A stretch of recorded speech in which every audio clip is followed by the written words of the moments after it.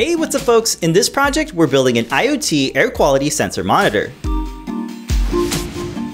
We're using Adafruit.io to log data and measure the air quality index to see it change over time.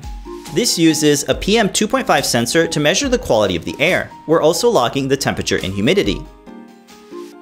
To house the electronics, we designed and 3D printed the case to look like a modern silo house. We've mounted it to the side of our house and designed it to be weather resistant so we can leave it outdoors. The Airlift Featherwing gives your Feather Wi-Fi capabilities using the ESP32 as a coprocessor. Using Stemma QT, the sensors are daisy-chained together to make the wiring plug and play.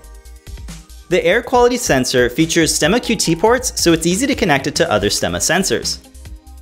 Paired with the Featherwing doubler, this makes a modular circuit they can easily put together and modify. You can get the parts to build this project, links are in the description. The parts are designed to be 3D printed without any support material. CircuitPython makes it easy to get started with IoT projects using libraries from Adafruit. The code is a great example on how to set up and publish data to Adafruit.io. Using dashboards, you can create gauges and light charts to visually see how your data changes over time.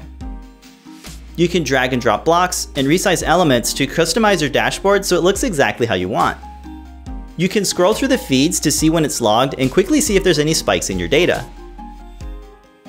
There's lots of code and project examples in Adafruit's Learn system, so definitely check them out if you're just getting started. We hope this inspires you to check out Adafruit.io and get your projects running CircuitPython. Thanks so much for watching, and don't forget to subscribe for more projects from Adafruit.